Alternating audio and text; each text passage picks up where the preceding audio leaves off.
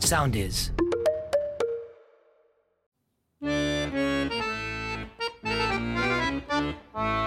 Γεια σας, είμαστε η Δήμητρα και ο Ρέστης.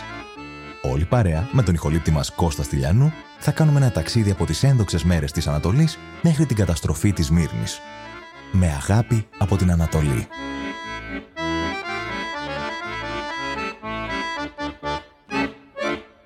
Αγαπημένη μου θεία, χθες έμαθα πως Τούρκοι εθνικιστές υπό τον Μουσταφά Κεμάλ βρήκαν την ευκαιρία για να αρχίσουν να κυνηγούν και εμάς. Ομολογώ, αυτό με τρόμαξε πολύ. Ανησυχώ τόσο για σένα, τον αδελφό μου. Σε παρακαλώ, γράψε μου όσο πιο γρήγορα μπορείς πότε σκέφτεστε να έρθετε. Μετά τη γενοκτονία των Αρμενίων το 1915 με 1916, οι Τούρκοι έβαλαν στο στόχο να εξολοθρεύσουν και τους Ελληνοπόντιους. Άλλη μια μαύρη σελίδα της ιστορίας ξεδιπλώνεται. Καλώς ορίσατε σε ένα αφιέρωμα podcast στη Μικρασιατική καταστροφή. Το 2022 είναι επετειακό έτος, γιατί συμπληρώνονται 100 χρόνια από την έναρξη μερικών από τις πιο αιματοβαμμένες σελίδες της ιστορίας σε παγκόσμιο επίπεδο. Στην αφήγηση ο Ορέστης Μήλιος και η Δήμητρα Μπάσιου.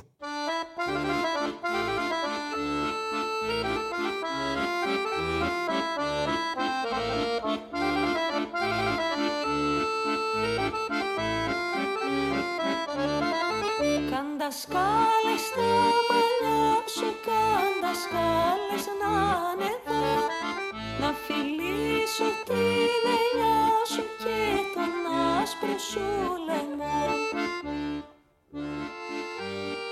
Μετά τη διάλυση του Βυζαντίου στα βόρεια της Μικράς Ασίας, στην περιοχή του Πόντου, ζούσε ένα τμήμα του ελληνισμού. Η περιοχή του Πόντου βρίσκεται στα νότια παράλια του εύξηνου Πόντου, του φιλόξενου δηλαδή Πόντου, στη σημερινή βόρειο-ανατολική Τουρκία.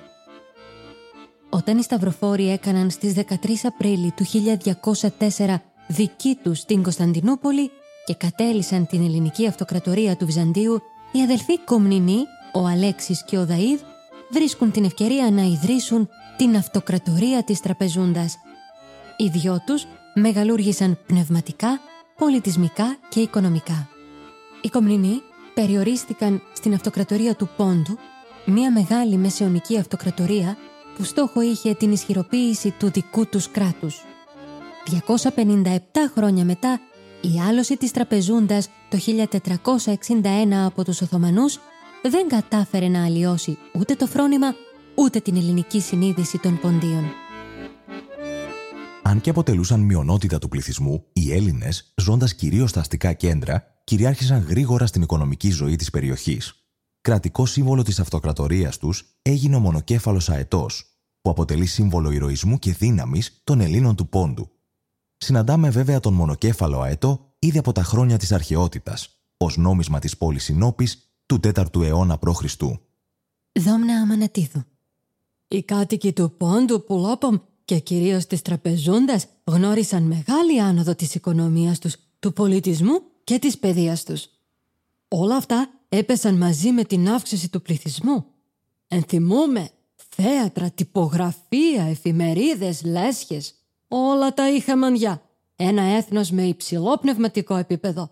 Μα έλα που επήρανε τον χαμπάρι οι Τούρκοι και ξύπνησε ο εθνικισμός τους. Στις αρχές του 20ου αιώνα, οι Έλληνες του Πόντου έφταναν τις 700.000. Επιχειρηματίες, βιοτέχνες, έμποροι, τραπεζίτες, όλοι συνεισέφεραν στην ανάπτυξη της οικονομίας, στηρίζοντας με κάθε μέσον την ανάδειξη του ελληνισμού. Το 1919 υπολογίζεται ότι υπήρχαν στην περιοχή του Πόντου περίπου 1.400 σχολεία, ανάμεσά τους και το ξακουστό φροντιστήριο της Τραπεζούντας.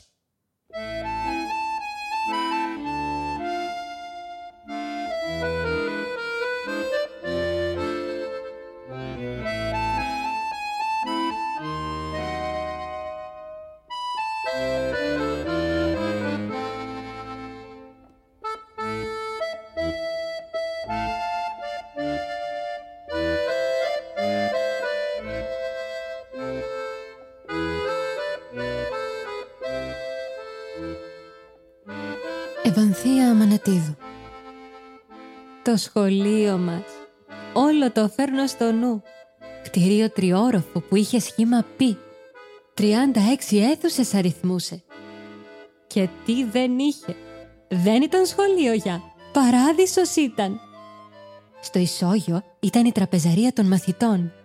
Γέλια, ανταλλαγή γνώσεων, κουβέντες ατέλειωτες και έρωτες που ομολογούσαμε πρώτη φορά. Είχε όμως και την αίθουσα που έπαιζε η φιλαρμονική της τραπεζούντας, το ηματοφυλάκιο και διάφορους πολιτιστικούς συλλόγους.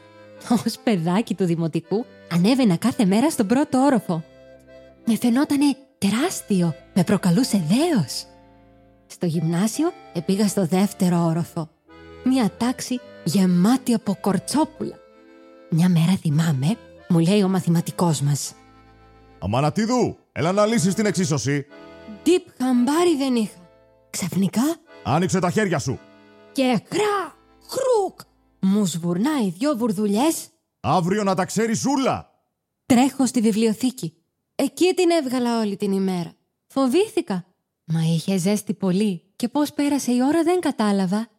Α, ναι, δεν σε είπα πως είχαμε κεντρική θέρμανση ήδη από το 1902, αλλά και γυμναστήριο 2 τον αριθμό. Ένα ανοιχτό και ένα κλειστό. Το φροντιστήριο της τραπεζούντας λειτουργήσε μέχρι το 1922, αντιμετωπίζοντας ωστόσο διάφορα κοινωνικά και πολιτικά προβλήματα. Το 1923 η συνθήκη της Λοζάνης έμελε να δώσει το οριστικό του τέλος. Η Ευανθία Αμανατίδου συνομιλεί με τη θεία της Δόμνα Αμανατίδου για τον αδελφό της Γιώργο. Φοβάμαι τα σχέδια των νεότουρκων κατά των ελληνικών πληθυσμών. Είναι που μας πρόχνουν και στον πρώτο παγκόσμιο. Είναι μέρος του σχεδίου τους. Τι να σε πω, πουλόπομ, κι εγώ τρέμω μη σας χάσω. Βλέπεις, άλλον κανένα στον κόσμο δεν έχω. Αυτό που πιότερο με τρομάζει είναι που διώχνουν ένα μέρος του ελληνικού πληθυσμού. Τάχα μου για την ασφάλεια του κράτους. Σουτ, σώπα, πουλόπομ. Βάλθηκες να μας ακούσει κανείς και να μας περάσει για αντάρτες. Όλοι ξέρουμε ότι τους πάνε στα βάθη της Ασίας. Αλλά πώς να αντιδράσουμε για? Ναι, αυτός ο φόβος. Κάνε πως αντιδράς και εσέσφαξα. Αλλά αυτοί όλους τους φάζουν. Αφού και τον αδελφό μου θα σύρουν μέσα στα τάγματα, βαθιά στην Ασία, και θα τον εξαφανίσουν και αυτόν. Αχ, τα καημένα τα παλικάρια μας. Θαρείς δεν τους σκέφτομαι. Δουλεύουν μέρα νύχτα και δουλεύουν μέχρι εξαντλήσεως. Το πουλάκι μου, αν τον βρουν τούτοι οι βάρβαροι, μέσα θα τον πάρουνε και θα μου τον σκοτώσουνε. Επιτέλους, κάτι πρέπει να κάνουμε. Είδες, ο Παύλος δεν γύρισε ποτέ. Αχ, το μόνο που μπορώ να κάνω είναι να προσευχηθώ στην Παναία, Άγιο να έχει, να προστατευτεί. Ως άστρα είναι στον ουρανό, Μαργαρίτα ρένια μου, και λάμπουν ένα-ένα, και λάμπουν ένα-ένα.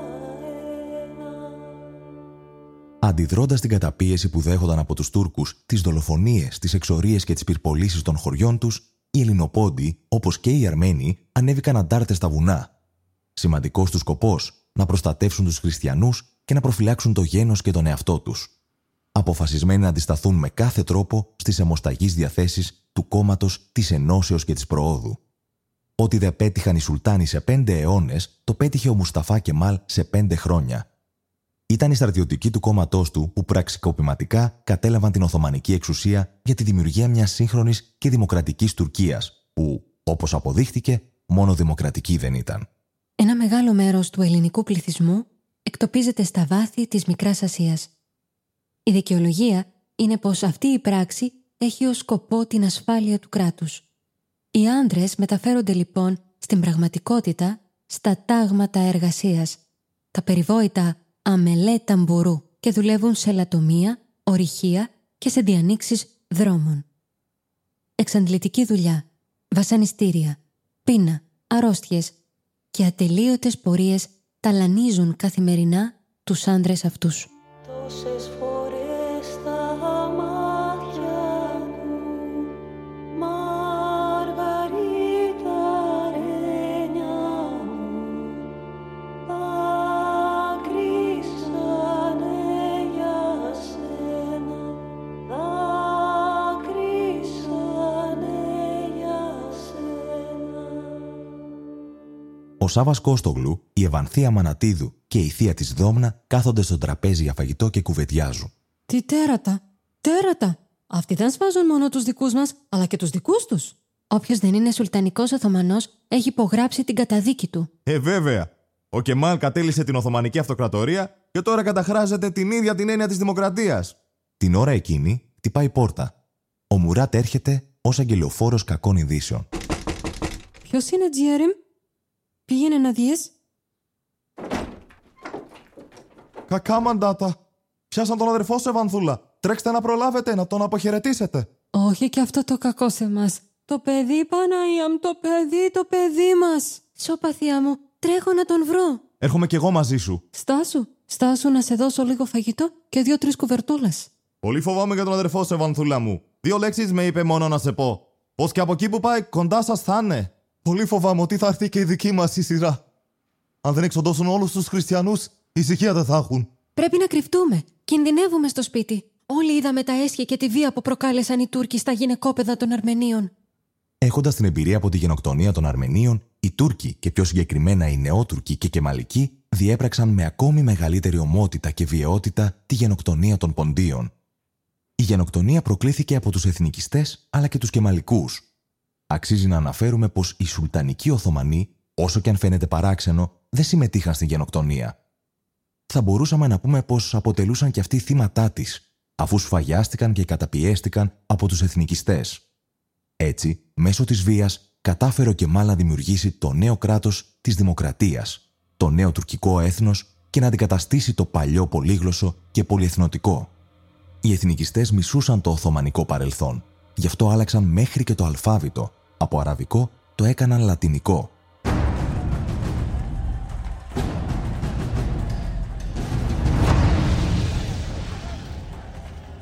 Ο Σάββας και η Ευανθία νιώθουν αποτροπιασμό για όσο μαθαίνουν.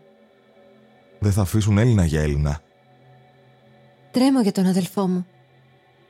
Εγκλήματα και τέρατα κάνουν και όλος ο ντουνιάς το ξέρει. Ντροπή δεν έχουν. Τις προάλλες λέγαν στην πόλη πως ένας βαρκάρης έπειρε 20 αλυσοδεμένους να τους πάει τάχα μου εξορία. Ούτε γη να πατήσουν. Τους μισούς στο νερό τους έριξαν να πνιγούν και τους άλλους τους έκαιγαν ζωντανούς. Πολύ φοβούμαι για τον αδελφό μου. Ποιος ξέρει ποια θα είναι η τύχη του. Να σε παρηγορήσω δεν μπορώ. Κι εγώ τις προάλλες διάβαζα πως όταν κατέλαβαν το Φουλατσάκι, την Κομόπολη, έκλεισαν μέσα σε φυλακή γυναίκες και μικρά παιδιά και κατακρεούργησαν όλους τους άντρες. Έβαλαν φωτιά και στον παπά και τον έσαιρναν δεμένο σε ένα άλογο. Μαρτυρικό θάνατο θα βρει και ο άνθρωπος. Έρχεται ο Μουράτ σαστισμένος. Λίγο νερό δώσε μου, Ευανθούλα μου, και μια καρέκλα να κάτσω. Τι έγινε, τι μαντάτα έχεις πάλι? Θες που ήμουν στο χωριό μου, έκανα μια βόλτα να πάρω λίγο αέρα. Ξάφνου βλέπω δεκάδες κεφάλια ανδρών. Ένα ποτάμι να περπατά γοργά κάτω από τον καυτό ήλιο. Μαρμάρωσα. Μόλις κάνω να γυρίσω το κεφάλι μου, μπαμ ακούω. Όλοι νεκροί πέσαν. Φοβήθηκα. Κλείστηκα μέσα και δεν ξαναβγήκα. Μα σήμερα το πρωί που κίνησα να γυρίσω, άλλη φρικτή εικόνα.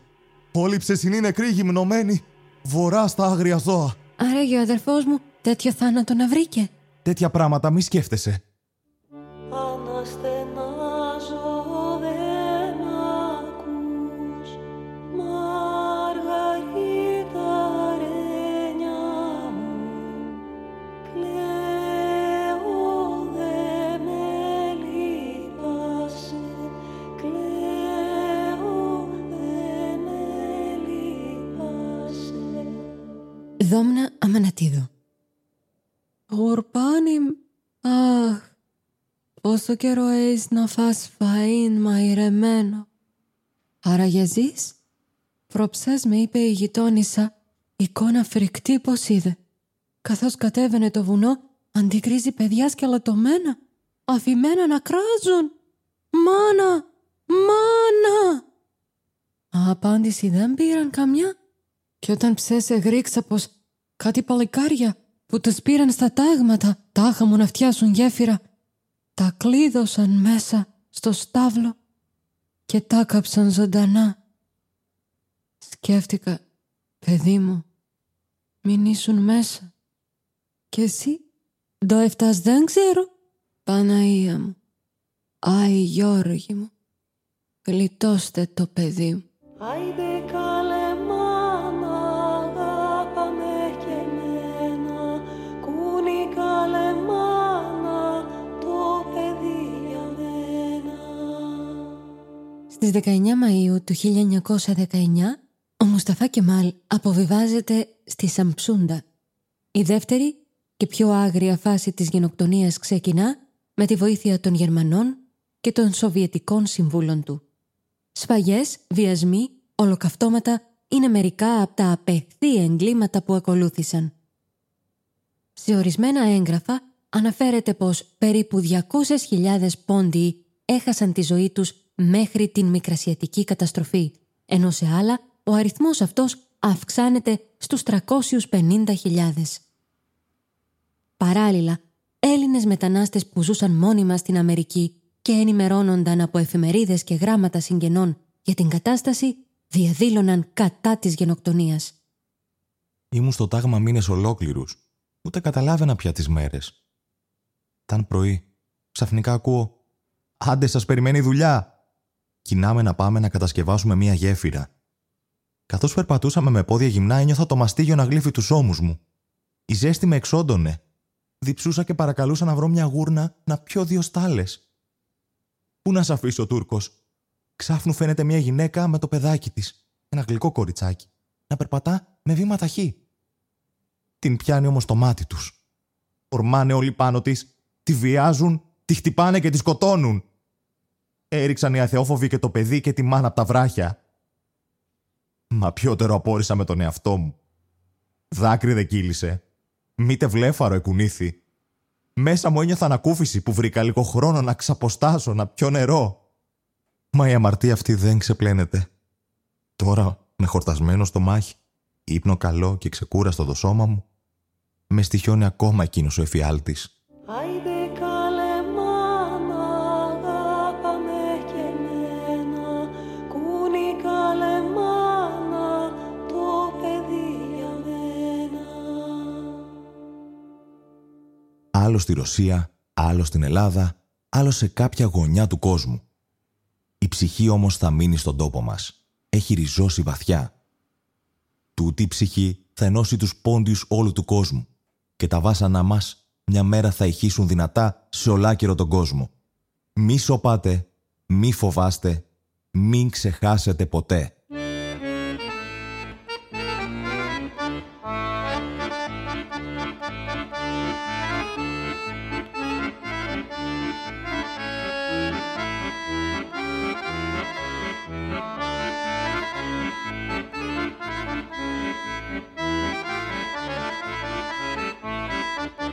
Λοιπόν, φτάσαμε στο τέλος του 4ου επεισοδίου που αφορούσε την γενοκτονία των Ποντίων. Πώς σου φάνηκε, Ορέστη? Νομίζω είναι το πιο δραματικό από τα επεισόδια που έχουμε κάνει. Το πιο έτσι βαρύ. Και οι αφηγήσεις σε αυτό το επεισόδιο ήταν πολύ σκληρές. Δηλαδή, τουλάχιστον εγώ, ρε παιδί μου, ένιωσα ότι μπήκα σε μια συνθήκη που είναι πολύ δύσκολη και δεν θα έμπαινα ποτέ κάτι στη ζωή μου δεν έχει μοιάσει με αυτές τις εμπειρίες που περιγράφουμε μέσα από τα λόγια των ηρώων μας. Πολύ σκληρό μου φάνηκε. Ήταν. Είναι τρελό. Ξέρω ότι η ιστορία του προπάπου μου, του Λεωνίδας Λεονταρίδης, ήταν μέσα σε αυτά τα γεγονότα. Από όσο ξέρω, χρειάστηκε να το δείσουν κοριτσάκι για να διαφύγει από την σφαγή και κατέφυγε στο Λίβανο, όπου μεγάλωσε και μετά έκανε οικογένεια αργότερα. Και μου φαίνεται τρελό ότι είναι αυτό. Πάντα μπορεί να το έχω πει και στα προηγούμενα επεισόδια στην κουβέντα μας, αλλά πάντα μου φαίνεται ότι είναι πολύ κοντά όλα αυτά. Κάτι το οποίο ενώ μας μοιάζει τόσο μακρινά και τα φυγούμαστε και τα συζητάμε και κάνουμε αυτά τα επεισόδια για κάτι ιστορικό, αλλά είναι εν τέλει 100 χρόνια πριν. Ναι, είναι μόνο 100 χρόνια πριν και ισχύει αυτό που λες τώρα με την ιστορία. Πράγματι, αυτό έγινε και στην καταστροφή και θα το δούμε στα επόμενα επεισόδια. Αναγκάζονταν οι άνθρωποι να ντύσουν κορίτσια ή αγόρια ή ηλικιωμένους τα παιδιά τους προκειμένου να γλιτώσουν. Έτσι, γιατί πολλές φορές ούτε τα παιδιά γλίτωναν από όλα αυτά. Και έχει πάρα πολύ ενδιαφέρον αυτό που συζητούσαμε πριν με τον ηχολήπτη μας, που μας είπε ότι το πιο άσχημο τελικά της όλης υπόθεσης είναι να αναγκάζεσαι να φύγεις από τον τόπο σου, από τα χώματά σου με αυτόν τον τρόπο. Ναι, και φαντάζομαι ότι τι τραύμα κουβαλάει ο άνθρωπος που φεύγει και ξεριζώνεται και τι τραύμα μεταφέρει στους απογόνους του και στη μουσική του και στην τέχνη του, σε όλα. Και είναι νομίζω ένα τραύμα το οποίο κατά κάποιο τρόπο είμαστε καταδικασμένοι μέχρι και στο σήμερα να το νιώθουμε.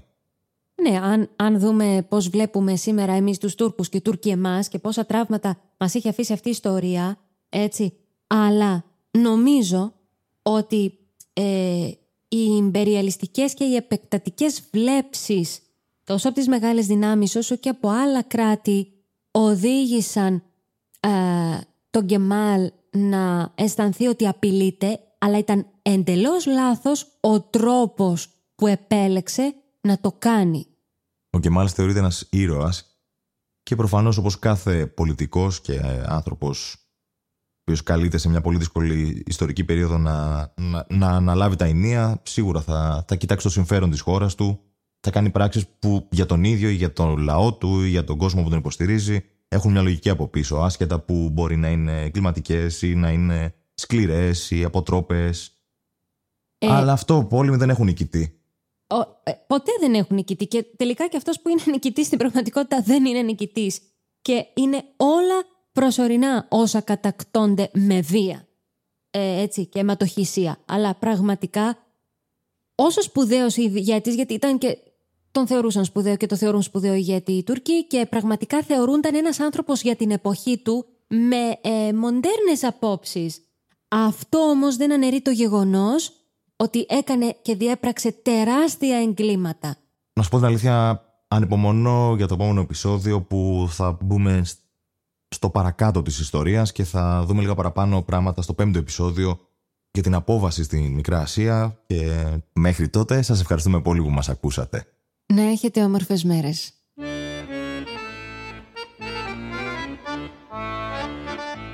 Ευχαριστούμε πολύ τον ηχολήπτη μας Κώστα Στυλιανού που είναι μαζί μας, που μας στηρίζει και που μας βοηθάει στο να έρχεται αυτό το επεισόδιο σε εσάς. Ευχαριστούμε τους Μαντώ Πιταρά για τη στήριξη και τη βοήθειά της, Ελένη Δρακουλάκου, Μαριδένα Σαλακούμα για την επικοινωνία του project, την Εστία Νέας Μήνης για το πολύτιμο υλικό, την Κατερίνα Μανούση για τα γραφιστικά, την Έλσα Στουρνάρα για τη μουσική.